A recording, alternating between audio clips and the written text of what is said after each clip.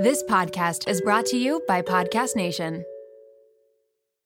I can't believe I'm saying this. This episode is brought to you by LolaVie, an award-winning hair care line by the one and only Jennifer Aniston. Why did Jennifer Aniston start a hair care company? Because she was tired of choosing between hair products that work and hair products that are actually good for us. But thanks to LolaVie, we never have to choose again. No silicones, no sulfates, parabens, or gluten, and of course, it's cruelty-free and vegan. The Glossing Detangler and Perfect Conditioner are my personal favorites. Not only do they repair the look of damaged hair, but they also shield it from future harm. The first step to unlocking confidence in your dating life and your daily life is feeling confident about your hair. So unlock Jennifer Aniston approved hair at LolaVie.com. And as listeners of Seeing Other People, you're getting an exclusive 15% off of your entire order when you use code Seeing Other People at checkout. That's 15% off your entire order at LOLAVIE.com with promo code Seeing Other People. Please note you can only use one promo code per order and discounts can't be combined. After your purchase, they will ask you where you heard about them. Please, please, please support Seeing Other People and let them know that I sent you. The first taste of rare bourbon you finally got your hands on. That's nice. At Caskers.com, we make this experience easy. Caskers is a one-stop spirit curator with an impressive selection of exclusive, sought-after, rare, and household names in the realm of premium spirits and champagne. Discover the top flavors of the year now by going to Caskers.com and using code WELCOME10 for $10 off your first purchase. Get $10 off your first purchase with code WELCOME10 at Caskers.com. Hey guys, it's Alana, and welcome back to another episode of Seeing Other People. Together, we're navigating modern dating alongside experts and real-life daters who are sharing their stories. Don't have a date for tonight? No problem. Come learn, laugh, and maybe even cry along with us as we navigate the dating scene together. All right, you guys, we are here. Victoria Aaron, Pauly Siegel, Shit Talking Shrinks. Welcome to Seeing Other People. I'm so excited to have you. Yay! We are pumped. We are pumped. I went into this recording thinking, oh my God, this is going to be like a really fun, really helpful, really silly recording. But new information has been brought to my attention that I think we need to address first. And it might put a little somber dampering on the silliness. But Pauly, what's going on? So last time Victoria and I recorded, Victoria had a partner and I had a partner who I thought we were on track for an engagement, and that did not happen. And things took a unpredictable turn. And so now I'm single. And now I get to listen to your podcast and actually be in the seat of singleness and take it in. I mean, from that perspective, like, yay. But I'm so sorry. I want to talk about it not just to like announce news, but because that's something that obviously, like, you're not the only person in the world who's gone through that. You're not the only person in the world who will go through that. But I can't begin to imagine how that feels to really think one thing is happening and then the complete opposite. How have you been navigating that? How have you been trying to heal or even like process it? Well, I think at first it was just this complete shock and denial, and it almost felt like I was living in a like surreal state because I had felt so confident and so trustworthy of the process. And it felt like it was sort of a done deal. And then, when and not to get into the nitty-gritty details, but when it came to both of our attention that things weren't able to move forward, it was at first devastation, but then there was like this experience of relief. And I find that to be really interesting because I think one probably wouldn't describe that emotion, relief, being the outcome of a pre-engagement being called off. Again, we were not engaged, but we were like in the process of creating a ring and moving in that direction. And I think so far what I've been doing is so much inner healing and so much inner work right now, which would have never happened had, him and I continued on that track. And the work that I'm doing is really profound. And I think I'm so grateful for what I've been looking at inward and what I'm starting to see and be able to change in preparation for the next relationship. That is so beautiful to hear. And I'm so proud of you for taking this shocking experience and turning it into something positive instead of, and I'm sure there have been days where you're just crying in bed and don't want to get out of bed. Like, I'm sure that experience has happened too. Like, two things can be true at the same time, but it's really difficult to go through something like that and say, like, I'm going to work on myself. I'm going to become the best person that I can be in light of this, instead of, well, everything sucks. I hate this person. I hate this situation that this happened to me, because that attitude might be easier, but it doesn't benefit you in the long run. Yeah. And not to say that I don't have intense emotions. I feel anger, I feel resentment, I feel betrayal. I feel everything one would imagine after an event like that. But I think you're right. There's the ability to channel it in a more effective or more healing way, which for me is to just take a really hard look at myself and the parts of myself that I need to transform and the parts that need to heal. And that is only possible by going inward. So, do you think you've kind of had this like natural ability to go do that, or natural thought idea to go do that because you're a therapist, because like you help other people do this? Or do you think it was just something in you after this experience and that maybe feeling of relief that you had, that you're like, this is the path for me now?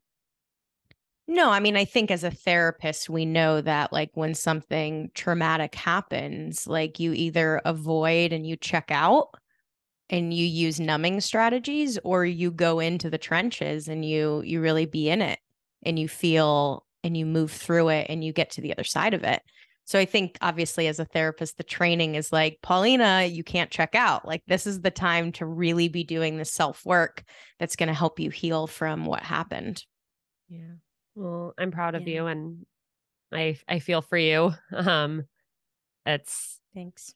Yeah, I'm sorry that she's happened. been a fucking rock star. Like, I mean, watching her go through it and being by her side for some of it, I think, number one, if anybody who's listening is going through such a traumatic process, the last thing you should do is shut out your friends, shut out your people. Like, you have to be around people. You have to let them come into your house.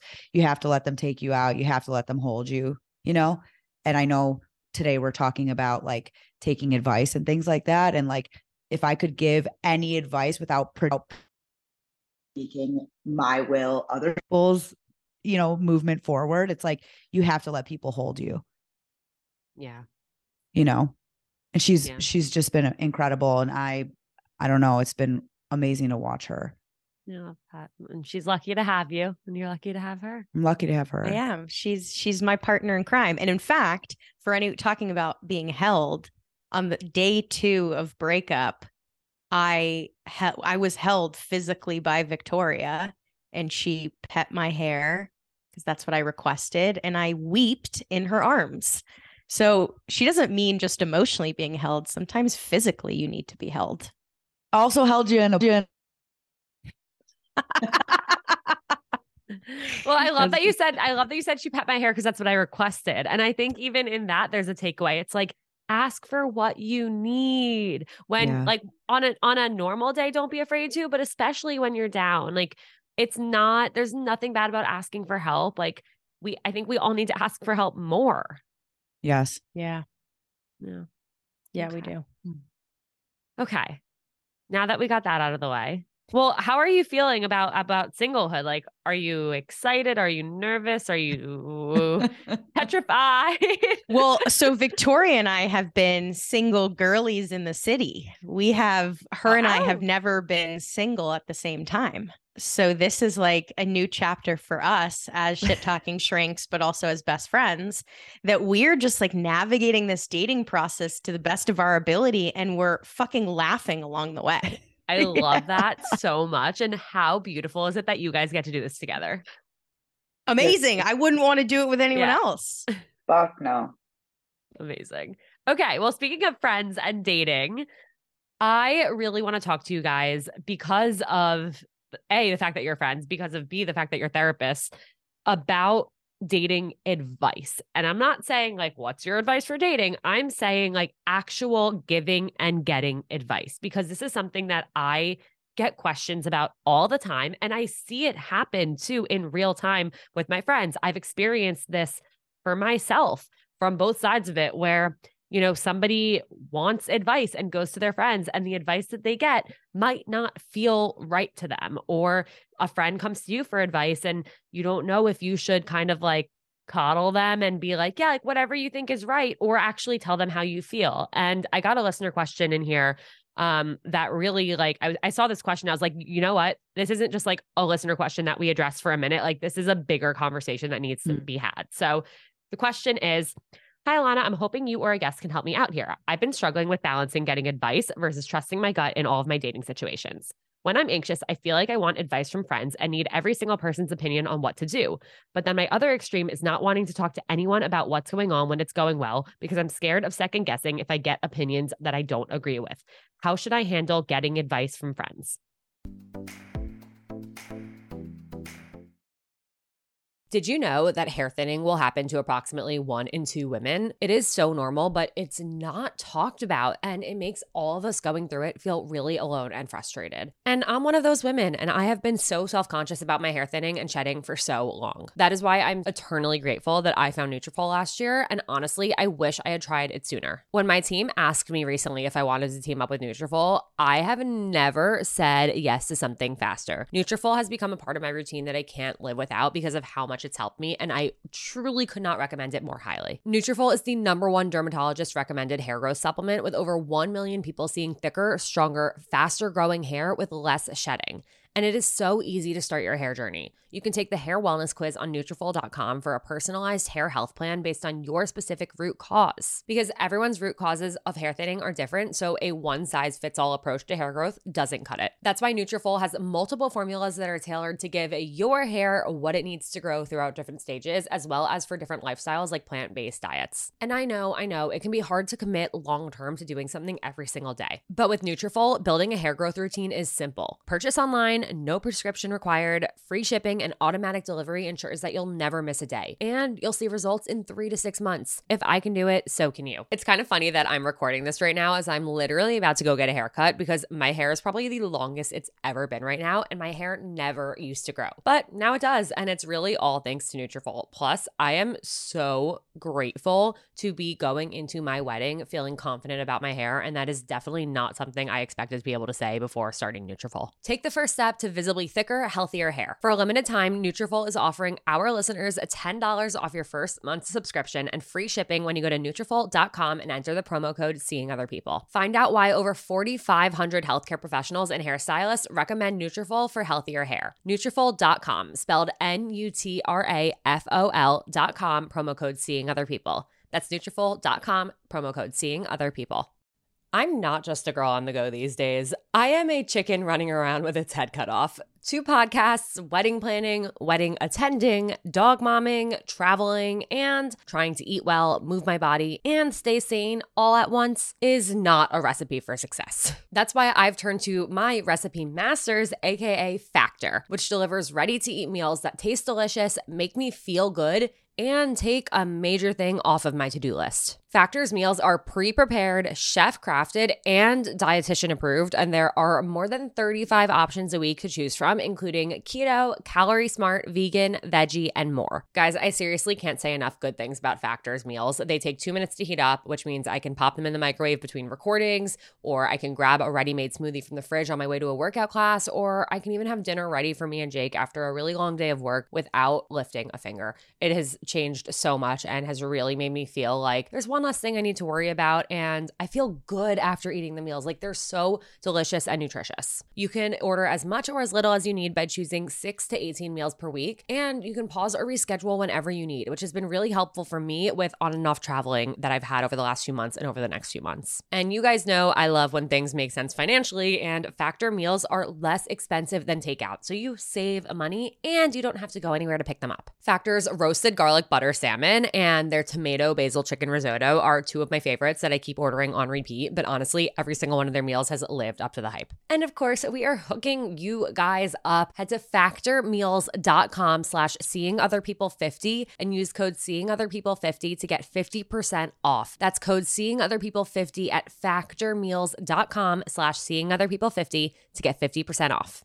You guys are in for a treat because support for today's episode comes from the best of the best, Jenni Kayne. And yes, there is a discount, so keep on listening. You know that feeling when you get a new sweater and it instantly becomes basically another layer of your skin? Like you wear it everywhere, for everything, all the time. Okay, well, Jenni Kayne has become my literal uniform. And if you don't know Jenni Kayne, I'm pretty much about to change your life because Jenni Kayne's clothes did that to mine. Jenni Kayne is a California brand with luxurious staples that will transform your closet. Think minimalist and effortless, but totally refined. They have the coziest cashmere sweaters and iconic accessories that will elevate your everyday basics. I don't know if I wear my cashmere fisherman hoodie or my cropped cashmere cocoon cardigan more. All I know is that I cannot live without either of them. Whether it's a cozy night in with the girls, a dinner date with Jake, or catching a flight to Florida to see my parents, these sweaters are perfect for every single occasion, and I couldn't be happier when I'm wearing them because I'm so comfy. And you guys know me, I always choose comfort over how something looks, but with Jenni Kayne, I don't have to choose because I get comfort and I get style. All right, so we have the discount code coming for you. Find your new uniform at jennikayne.com. Seeing Other People listeners get 15% off their first order when you use code SOP at checkout. That's 15% off your first order at jennikayne.com, promo code SOP, S-O-P.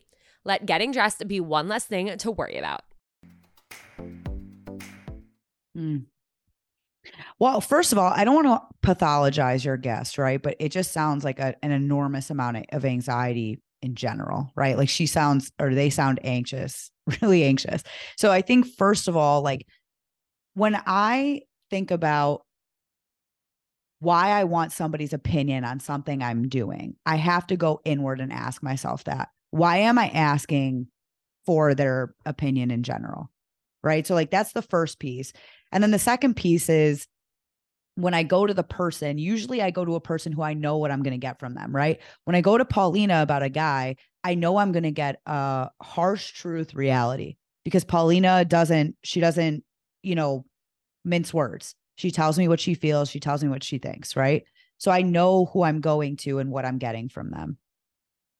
But unfortunately, like nothing anybody says really is going to make a difference a lot of the time for me. I'm the type of person that I'll ask you for your opinion on something and I usually won't take what you give me. Do you know what I mean? Does that impact your thought process at all though? Like if you ask for my opinion, I tell you my opinion or what I think you should do, and then you go and do the opposite. But are you like, ooh, but like if this backfires, Alana's going to be like, I told you so. We're like, ooh, should I take Alana's advice into consideration because I asked her for it? Like, does it cloud your thought process and your actions at all? So here's what I know about myself and why I ask for advice. Really why I'm asking for advice is because I want to connect with you and I want you to know what's going on in my life. And I just feel weird saying like, hey, I just want you to know what's going on in my life. You know what I mean? Like, I don't actually want anybody's opinion. I don't care. Like it doesn't matter to me because I'm the type of person that does what I want to do when I want to do it. But I just really want you to know what's happening for me. Yeah. You know what I mean?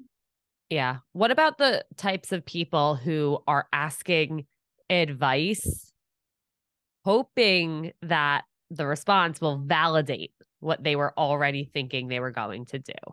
Like, how often do people ask for advice and genuinely not know, like, or aren't leaning at least one way? I mean, I would say, well, I want to come back to your original question because I think, or her, was it a woman who wrote in? Yes. First and foremost, one of my favorite quotes is the following: opinions are like assholes. Everyone has one. Okay. So it doesn't matter who you talk to. Everyone's going to have a take or a stance or a vantage point as they assess what you're giving them. But I think for me, when it comes to advice, it's really being able to look at the countertransference that comes from the other person. Because countertransference, and I'll define that for everyone, is it's when you experience someone else's situation and it brings up or it triggers your own yuck because of your own history or your own experiences of the past. So we're constantly creating countertransference. So when this woman asks her friends, what do you think of this guy? Every single person has their own countertransference that's showing up in the conversation. And I think it's really important to be able to be the observer to that and say, what is my best friend Sarah's countertransference? What's Rachel's? What's Victoria's? How can I kind of look at that countertransference? And then as I internalize what they told me, I can then kind of understand their positioning and how much of it is really worth me to try on. I think it's imperative to understand that piece. Yeah. No, I think that makes a lot of sense. I think the problem that people run into is, and I've said this so many times, but I don't know how much that point gets across, is like, I could ask the two of you for advice, but you both have had different experiences than me in your life, in your relationships. You both may have different anxieties than me. And so what feels right for you and what you genuinely would do in my situation might not feel right for me. And then I'm left with like, okay, well, I have what feels right for me, what these people that I trust and like look to for help are telling me to do, which is what feels right for them. Should I do the thing that the person I asked for advice from is telling me to do, or should I do what feels right for me? But what feels right for me and what I've done in the past maybe hasn't served me best. Yeah. So should I try something different, even if it feels uncomfortable and foreign? I think so. Here's the other piece of it too, in terms of that, right? Like we were on a girls' trip and we were talking a lot about this. Everybody's giving their opinions on what everybody's doing, right? I don't think you should do that. I do think you should do that. And I'm sitting and I'm listening, and then I have my own therapy, and then I have a client. And I'm like, everybody's just projecting their shit on each other, right? All the countertransference, all the opinions, all of the everything, right? What the type of friend that I want to be is that when somebody comes to me for advice, the first thing I say to them is, what do you need from me? Like, do you need me to just hold space and support you? Or would you like me to provide some type of insight, right? And the type of friend I want to be is I want to be a safe friend forever. Because a lot of times what happens is when somebody gives a piece of advice or an opinion, and I don't take that advice, right? Or somebody doesn't take that advice, then they're scared to come back, right? I think you said that, Alana. It's like, oh shit, like now I can't go back to them. And it's like, we just need to be like compassionate, loving, open, regardless of how we feel about our friends' decisions. Yeah. And I think the advice we give should reflect that like, this is what I would do in this situation, not you should do this. Right? Like take it off them, be mindful and aware of your own shit. Right? And then like provide insight that's compassionate.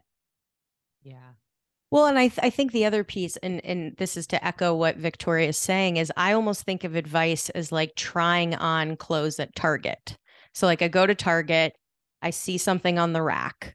Okay, it looks appealing. I want to put it on my body. I have no idea whether it's going to fit or look good or whether I'll like it, but I take it to the dressing room and I try it on and I look in the mirror and I evaluate, does this work for me? How do I feel in this?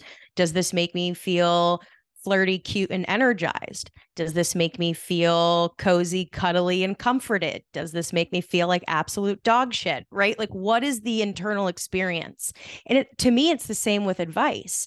When Sally says to Sarah, I think you should break up with him, and Sarah's like, look in the mirror and try it on, right? Put on the clothes that she just gave you and really take an intuitive look and close your eyes and go inward and say, like, as she gives me this advice of I need to end things with him, what is my body saying?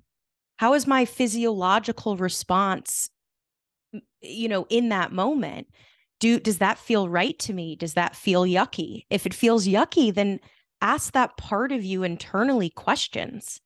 Like when I get someone's advice and it doesn't sit right with me, I don't immediately disqualify it. I don't take the approach of Victoria, which she's just like, fuck that, I don't care.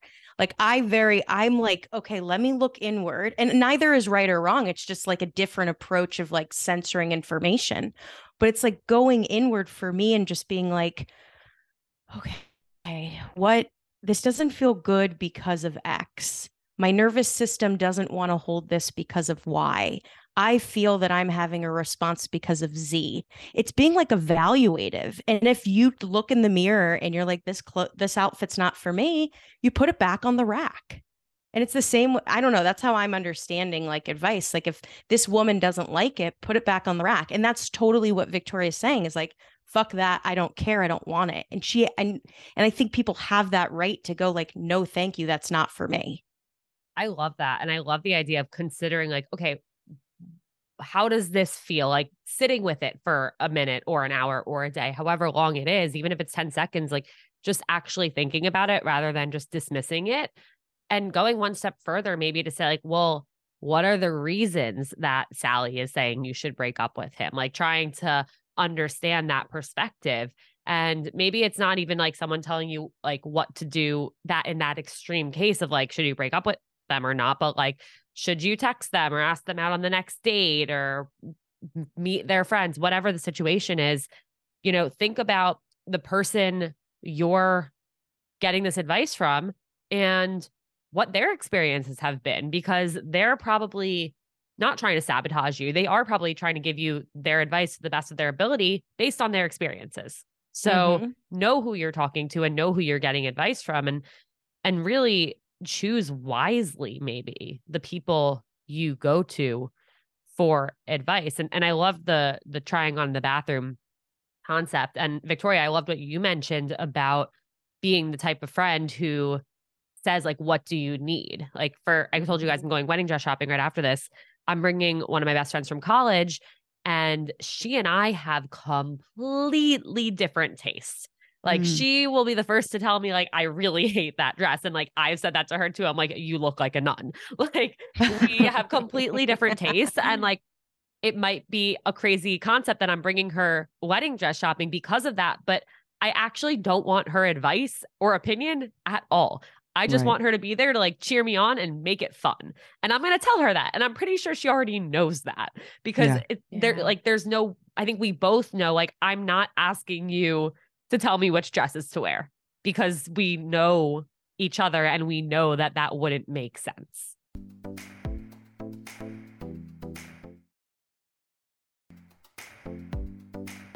Yeah. Right. Prior to the breakup, like this was before I even knew that things were off course. I was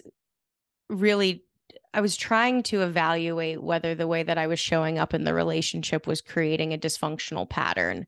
And Victoria and I were laying on my bed, and she was like, ask this question she always does, which is like, what do you need from me? Which is brilliant and is so helpful because it softens the other person. It allows the other person to open their heart or not open their heart. And it's a consensual choice. But in that moment, my heart wanted to be open. And I said, do you feel like I'm emasculating him? And she was like, I do. Yeah, I see this pattern in you. And I think it's something that you need to look at because it's going to create ongoing dysfunctional pattern. And that was like a moment where I put on the clothes and I looked in the mirror and I was like, she's absolutely right. Like that resonates with me. Would she have ever said that had you not asked? I don't know. Thing I want to get would into you have? too. Would you have? No. I don't think like that's a very hard thing to say to your best friend, you know? And that's just a hard thing to say when someone's not paying me to say it, you know? Like and the reason that I could say it so bluntly to Paulina is because I did it in my last relationship, my 7.5-year relationship. Right. And I was the martyr, right? I was look at how much I do for you. I was the enabler. I'm the martyr. And then by the time I look back, years and years of me disabling somebody by saying like, oh, you're not going to do it. I'll do it. I'll do it. I'll do it. Look at everything I do, you know? So it's like, I have so much experience with that. And the little that I knew about what was going on for her, it just like, I was like, oh shit, she's doing what I did. But I wouldn't have, because I I really don't think it's our place a lot of times, even like, and this also comes from, you know, I was raised by like a very private mother, a private Jewish mother, right? And you don't say certain things and you don't do certain things. And I've always been extremely open, which has made my family, my mom especially, very uncomfortable. But learning how to be a girlfriend, like an intimate girlfriend to Paulina, to our other friends, right? It's like, if someone's going to ask me for my opinion, it's really beautiful to say it because it makes the friendship more intimate. Because you're like, oh, I can really tell her the truth, or the truth that I'm seeing, right? Yeah. I'm curious how that ties into your roles as therapists, because I feel like I've heard rumors that as a therapist, you're not necessarily supposed to like outright give advice. You're more supposed to like listen and maybe point out some patterns and try and guide somebody in a direction without outright saying you're emasculating him. Is that true? And how, like, does that make it complicated? Like, are there ever times where you just like want to scream, like, stop doing this? Like, you're self-sabotaging, like, do this other thing. Like, you've done this 10 times, you know? So the way Paulina and I practice is different, right? Okay. I am a therapist by training, but I'm a coach. So, and people pay me. I work with people for a minimum of 90 days in their homes, in their entire environments. I build up their entire foundation. So, and they're paying me a nice chunk of change. So I'm telling them the truth, right? I meet with my clients and I'm like, if you don't like me and I don't like you, this is not going to work because I'm in your house. I'm in your family. I'm in your entire system. I tell them exactly how it is. Like, there's no like, well, how are you feeling? And what are you thinking? It's like, you're fucking up, you know, because that's what it is though. That's my role in their life. That's awesome. It's great. It's perfect for my personality. Yeah. I would never be able to do that, but I believe that you can. I think for me, so I'm not in people's homes. I'm in the traditional outpatient setting, which is I have a client come to me once or twice, you know, a week or bi-weekly, just traditional outpatient therapy. And so, yeah, I think as therapists, we are clinically trained to not give advice because advice inherently is viewed as countertransference. And as therapists, we're always checking ourselves to say how much of our own yuck is showing up in the room with a client. And if our own yuck is, how do we check it at the door? And so I think that's really the foundation of why it's discouraged. For me as a clinician, I am very honest of here's what I'm noticing. Here's my observation. What comes up for you? And I allow the self-exploration for them to go, I feel blank, or I'm noticing blank, or I'm having this experience. I don't necessarily tell them do X, Y, and Z, or do A plus B and you will get C, because I'm not a fortune teller. I have no idea what the fuck's going to happen in a situation. But what I do know is I can point out patterns and things that stand out to me in the hopes to have thoughtful dialogue. And I think the same happens with friends. Whether it's me and Victoria, of her pointing out a pattern in me or me pointing out a pattern in her. And then the other person gets to decide, do they try it on and do they take it home from Target or do they leave it at the door? Yeah. Also, one of the things I think about from your listener question, I don't know if it's okay that I go back to it. Please. But so it's really interesting. Our friend Marnie dared me to not have sex for a month. She was like, because I was on like a rampage. I was like, I was just like, I got to find somebody. I got to find something. I got to do this. I got to do this. It was like new thing every week. Right. And so she dared me to not do it. And I ended up following it. And I wasn't intimate with anybody for about 60 days.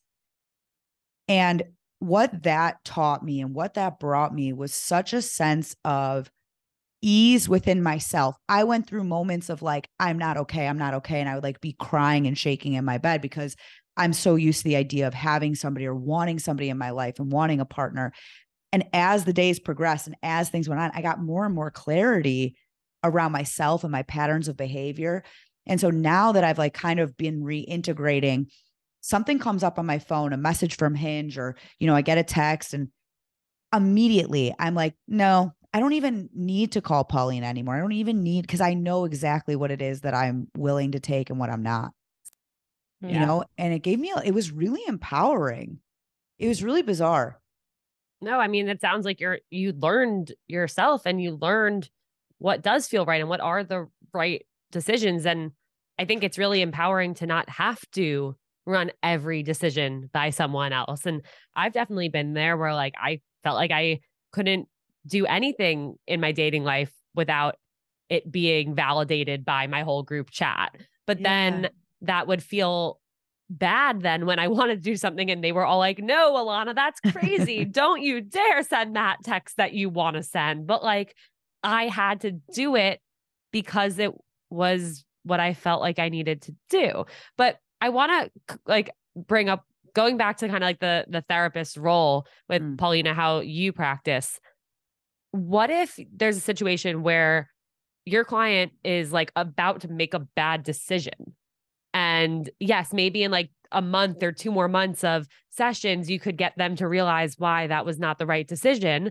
But in that moment, like they're saying they're going to do this thing, and it's not like a life-threatening thing, but something that really ultimately won't serve them. Do you step in and say like, maybe don't do that or try this other thing? Or do you let them learn from it down the road? Well, first, to best answer that, I'm always looking at, is the client in imminent danger? Right? Like if the client's not in imminent danger, then I can't police their behavior or police their choices. I can say to a client, here's what's coming up for me, and I can share with them what I'm noticing in my own body as they share this information, which I do a lot actually.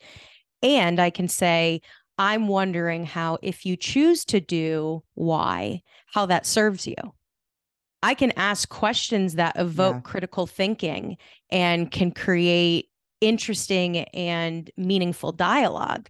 But I'm never going to say to them, don't do that, or you should do that. It's about asking questions that evoke thoughtful introspection. I like that. And I feel like that's in the realm of possibility for a friend to do too, if they think their friend is about to make a bad decision or do something that might get them hurt. Yeah. Well, I feel like that happened to us the other day, Victoria, when I was at the dry cleaner for the 4th fucking time because this woman keeps fucking up my pants. Oh no. But like, I've been on the phone with her every single time she's been in there. She's like, these still aren't right. This poor woman. So what was the solution? Right. So this was the 4th time I was at the dry cleaner, Taylor, and Victoria was telling me something that she had experienced, and I've had a visceral reaction. I could feel in my body this sense of protection of like, oh God, Victoria, please don't do this. Like, this is a bad idea. And I don't remember how I said it to you, V, but I think I was like, I'm having like sort of a protective response here. Do you want me to share it? I don't know. Did I say it that way? I don't remember even what your type. Did you do it? Did you share? No. Yeah. Because you were like, I want to know the response. And so when you gave me permission, I was like, here's my protective response. Can we talk about specifics? What happened? Tell me. I have brain damage. I want to know. You want me to announce? Yeah, it? I don't care. Okay. You were talking with Cameron and you had seen him on the boat. Oh, that was so good. Yeah. Okay, I need more. Okay. Some of your listeners too. 365 days to the day that I stormed out of my ex's family's house in Lake Geneva, right? I'm on a boat in Lake Geneva. He pulls up on a boat next to me. Shut up. And 365 days later, and I spend a time on a boat with him. And then I see his family for the first time in a year. I was with this guy for 7.5 years. It was wild. This is a movie. It was a movie. It was wild. And Paulina was giving me, yes, I remember her insight about it. He's not safe. This isn't good. You know what I mean? And what was so interesting about it is the amount of healing I've done in the last year I was so detached from him and like how I felt around him. And I felt so good in my life and I feel so good in my life and who I am. And it was shocking. It was shocking to be okay, but it was kind of movie like. I mean, even that is movie. That's the end of the movie. That's like That's the end. year later, Yep. and you're doing great, and Yep. you don't feel the urge to like go back to him because of all the work you did. Yep. And that's fucking powerful. awesome. It was beautiful. Yeah. Yeah. And I checked in when Paulina said she doesn't feel good about it. I did listen to her. I felt I understand where she's coming from, because the other piece of this whole advice giving is, for the most part, the people that you have in your life want to protect you and want to keep you safe. Yeah. They just like want the best for you. Hopefully, God, please keep people around you who want the best for you. Yeah. That's for damn sure. Like, right? Okay. Do you okay. feel, Alana? Oh, sorry. I was going to say, do you feel, Alana, that we answered the caller question, or did we miss aspects of it? No, I think there's a lot to take away. I think, looking within and figuring out why you're asking for advice. Is it validation that you're looking for? Is it just to connect with somebody where you already know what you're going to do, but like you said, Victoria, like just updating them on something. I think figuring out who the people you really should be going to for advice versus should not is important. And Pauline, I loved your takeaway about really sitting with it for a second and seeing how it feels, and like, oh, like, is there merit to this? Like, maybe they do have a point, and maybe I should consider exploring that path. I think there's a lot to take away, where it doesn't just have to be like, okay, what should I do in this situation? And then somebody tells me, and I have to either listen to them or now question my judgment because they said something different. Like, there's so much more to it, and so much more to explore within it, where you should feel empowered to make decisions that feel right for you. And if you want some help with that, that's amazing. If you ask for help and the help you get doesn't feel right, that's okay too. Yeah, you can put it back on the rack.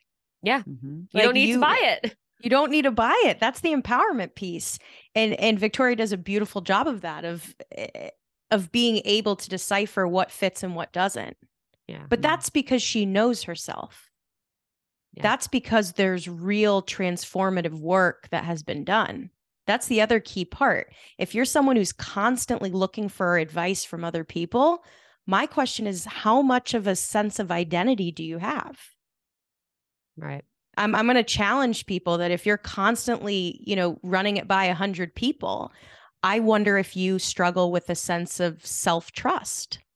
Yeah. What's your connection to self? How much do you trust yourself? Do you listen to your nervous system? Do you follow your intuition? Do you allow your inner workings to guide you? Because you could poll 100 people and get 100 different answers. Neither of them are right or wrong. They're just subjective. So I guess maybe the clinician in me is like, if you're someone who's always asking for advice, like, what work could you be doing to strengthen your connection to self? Yeah. Yeah.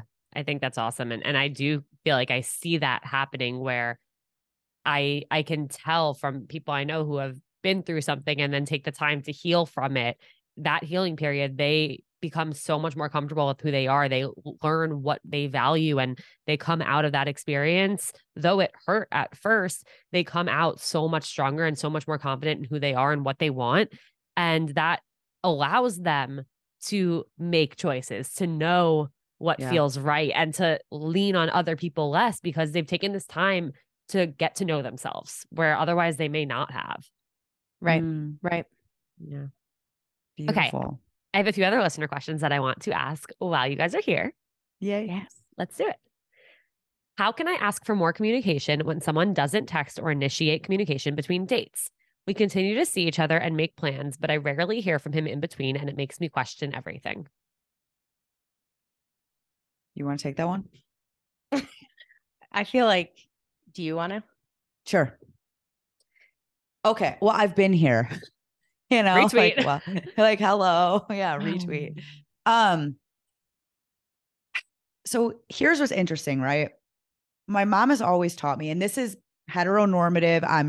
I know that so well, right? Like my mom has always told me men think with their feet, right? Like if a man wants you, he's going to come to you. If a man wants you, he's going to reach out to you. If a man wants to do something, they're doing it. This is what my mom has like ingrained in me, right? I've never heard that phrase in my life. Men think with their feet. Men think with their feet. Yep. If they want to show up, they show up.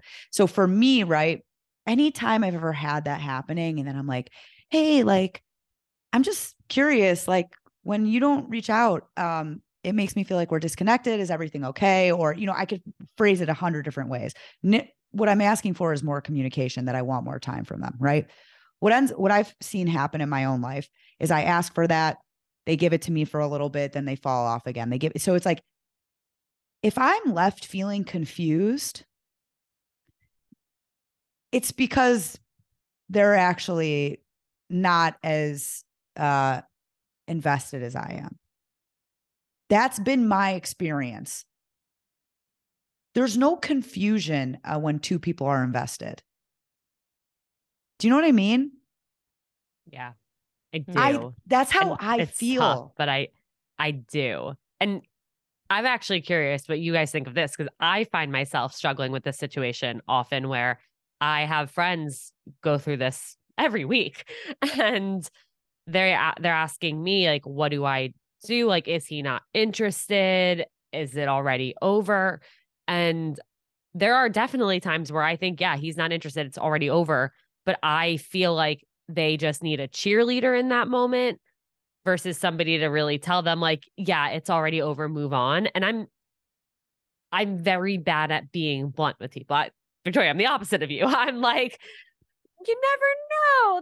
It's not a no until it's a no. But in those situations, maybe that's like, do you want my honest opinion or do you want me to support you? But even saying that, I feel like that gets my thought across of like, well, my honest opinion isn't what you want to hear. Well, also it's amazing though, because like this is your realm. This is your niche. Like this is what you do, right? So you know that there's no confusion. If somebody's I hate giving people bad news. Well, I mean, I think leading off with, would you like my honest opinion, or would you like me to just like hold space? Yeah. You know? Yeah. There's my answer. Sorry, listener. I will say I had a friend send me a screenshot of a text she sent last night. She had sent me a voice note asking if she should say this text, but I didn't see her message until like hours later. So she said, I texted him and I was like, okay, what'd you say? And she said, so since I won't see you for a bit, I wanted to ask what you're thinking and how you're feeling about things. I know you'll be away for a bit, but I've really enjoyed our time together and would love to keep getting to know you. I tend to assume that lack of texting is lack of interest just based on past experiences, but I don't want to make any false assumptions if that's the case. I know plenty of people just don't text as much, so I'm curious what you're thinking. And she said, don't tell me it's bad. That's what she said to me. Like she was afraid I was going to be like, you shouldn't have said that. And I responded in all caps, I'm so proud of you. Because sending that text is going to get her answer. Right. That was beautifully written. Yep. I loved that. And he responded that he knows he has a crazy few weeks coming up, but he also is enjoying spending time together and wants to keep getting to know her, and that he's sorry about his lack of texting skills. Victoria's shaking her head. No, she's just not a priority to him. Listen, I think I can't stand it. I can't. I get it. And that's how she gets her answer. And that's how she gets clarity. But it's like, seriously, like if I'm a priority in somebody's life, I know it. Paulina and I talk on the phone 5 times a day. We're both busy. We both have our own businesses. We both have families. We both have other loved ones. But she and I talk. Anybody in my life that I prioritize, they know I love them. There's no fucking question. You're right.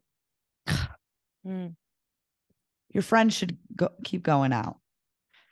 She will listen to this. Don't bank on that guy. Although I will say I am impressed with her vulnerability and her advocacy skills. Sure. Yeah. Yes. Like I think it does take bravery, right? Victoria's to be like, I'll give her that. No, am I wrong? I think No, that you're takes right. balls, and that's Yeah. really cool that she said that to him. No, you're 100. I'm 100%. I agree with you. I guess I'm at the point now because I've done that so many times where I'm like, oh, I'm not even doing that shit. Yeah. Because sorry, your friend's great. I'm sorry, friend. No, you didn't say anything wrong. Okay, good. Not at all. Love you, friend. But I think the truth is like what you're getting at is the no bullshit assessment, which most people bring a lot of bullshit to dating. And we've both adapted a no BS policy. Whereas like if someone's not leaning in and showing up wholeheartedly and there's not the ability to change that dynamic, then you move on. Yeah.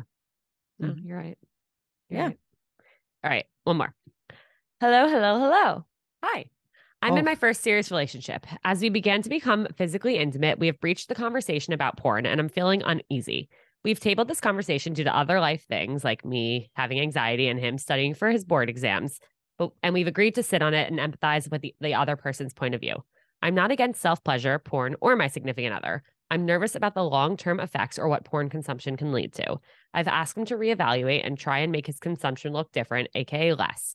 What is helpful to think about porn? Is this a valid ask? Even though it's a personal thing, it does feel like it impacts our sex life. Okay, so sorry, I'm trained in this, so it's like I just have so much to say. Go ahead. I saved this question for this recording. Yeah. Go ahead. Well, Victoria has gone through formal training. I have done a lot of my own self-research on porn and porn-induced ED and all of that, but I'll let you answer. And then if there's time, I'll share my thoughts. Porn will affect your sex life 100%. So, and it's not in a good way. So that's number one. Number two is it's amazing to me that somebody who's going and sitting for their boards is questioning if porn affects their brain. It literally damages the gray matter in your brain. And I'm a huge pro-sex advocate. I used to watch a lot of porn. I understand it. I understand there's, a lot of different facets to it. But if you're trying to have a healthy sexual ideal, and if you are trying to have an intimate and engaging and spontaneous and healthy sex life, porn is usually not a part of that. And the reason is because there are so many reasons that we could literally spend hours talking about it, but scientifically speaking, it is actually damaging your brain. The amount of dopamine that gets released into your brain from one image, right? Let's say you have a certain kink and you can watch that kink 30 times in 1 minute. The amount of dopamine that's getting released into your brain is actually affecting your functionality. It's affecting your ability to live your life. It's affecting your sleep. It's affecting your ability to do your job. And so, no, could porn be fun for two partners to engage in together? Sure. If somebody's able to watch porn safely, great. But the whole point of porn is to get you addicted, right? It's like with anything, it wants you to continue to come back. And so, and this isn't a moral failing. It's literally brilliant in the porn industry. It's incredible what they're able to do. But just medically speaking, it is not healthy for I hate using the word healthy, but it's not healthy for a healthy sex life. Truly. And to add to the science piece, so what happens is porn is called a super stimuli, right? So as V said, it releases a lot of dopamine. And so when your brain goes into overdrive and it's releasing so much dopamine, it creates depletion, and the receptors in the brain start to become numb and desensitized. So then when that person goes back to his real life partner, a real life partner can't compete with super stimuli ever. I don't care how hot you are or what party tricks you bring to the table. It's not possible. So that person with chronic use is depleting dopamine receptors, which then will make him less connected in his intimate partnership. What do you think the best way for this listener to communicate that to her partner is? Yeah. Well, I think science. Hey, babe, let's look at the science. This isn't subjective or emotional. Also, just another piece of this, because I'm sure you have a lot of different types of listeners, but, you know, porn also doesn't teach men how to pleasure us. So there's a big piece of that too, is that like, you know, I don't know what their sex life is like, but if it's not good and it's because probably he learned from porn, there's a lot that needs to be explored. And so it's a communication piece around like, hey, this is the science behind porn. And also like I'm making an assumption. You're not pleasing me. I don't feel pleased. Right? Like this isn't good for me. Yeah. And I want it to be. That's important to me. You know? You're right, because she wouldn't be writing in if her sex life was robust and filled with vitality. Obviously, she's feeling the effects of his porn use. Right. Yeah. Ugh, that sucks. It's so bad. It's especially really hard. I don't know what age range, but like our age range, mid-20s, early 30s, mid-30s, it's really pervasive. The amount of, in my clinical practice, the amount of people I've sent to treatment for porn addiction, astronomical. Wow. Yeah. Truly. To all the male listeners, do not DJ on our clits. Yeah. What is that about? Don't. Scotty, don't ever. Scotty, don't. Scotty doesn't know how. Scotty doesn't. On that note, Yes. switching gears, before I let you guys go, one final question for you. What is the best piece of dating or relationship advice you've ever received? Okay, I can tell you what's been the most effective for me since the breakup. Yeah. Heal your inner child. Do the work to reconnect with her or him or them, reparent them the way that that child always wanted to be parented, meet those deficits, show up with tenderness and kindness and love towards your inner little child. Because I tell you, and I mean this with so much sincerity, when you get activated in dating and you get really intense emotions, that's your inner child. Mm-hmm. And they need love and support. Mm-hmm. Victoria. That's good. I think what I said, right? Like the type of lover I am to my friends and my family, it's never confusing. Nobody's ever confused if I love them. So if it's confusing, it's probably not for you. Boom. Yeah. Love it. You know what I mean? Perfectly said. Yeah. Yep. Boom. Mic drop.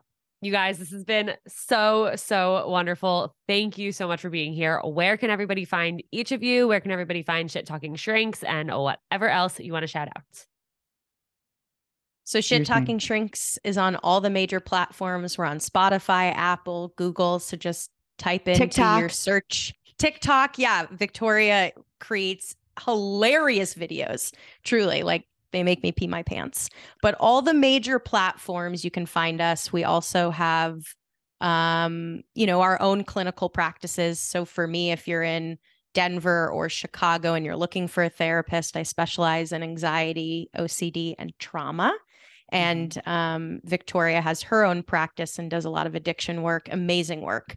So if someone's struggling with substance abuse or a loved one she is your girl to call. But yeah, Shit Talking Shrinks we have merch too. Just Google us. You'll find us. And if you need someone to really tell it how it is and not beat around the bush, go listen to them and not me. Alana, you're the best. Know who you're the getting best. your advice from. Yes, you're the best. Thanks for having us you on. guys are. Thank you. And to everyone who tuned in, I will have everything linked in the show notes so you can follow them. Make sure to watch the video clips on social. You could also watch this whole episode on YouTube if you just listened to it, but now you want to watch it. Go watch it, put it on that TV and give a 5-star rating and review. Give them a 5-star rating and review too on Shit Talking Shrinks. It goes such a long way and means so much to us. So please do all of that and send this episode to a friend who needs to hear it. Share it on your story. Tag us all if you loved it. And I will see you guys next time.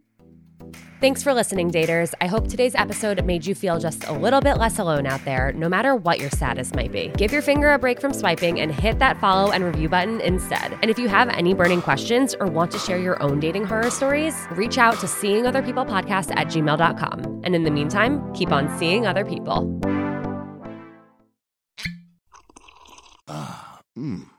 The first taste of rare bourbon you finally got your hands on. That's nice. At Caskers.com, we make this experience easy. Caskers is a one-stop spirit curator with an impressive selection of exclusive, sought-after, rare, and household names in the realm of premium spirits and champagne. Discover the top flavors of the year now by going to Caskers.com and using code WELCOME10 for $10 off your first purchase. Get $10 off your first purchase with code WELCOME10 at Caskers.com.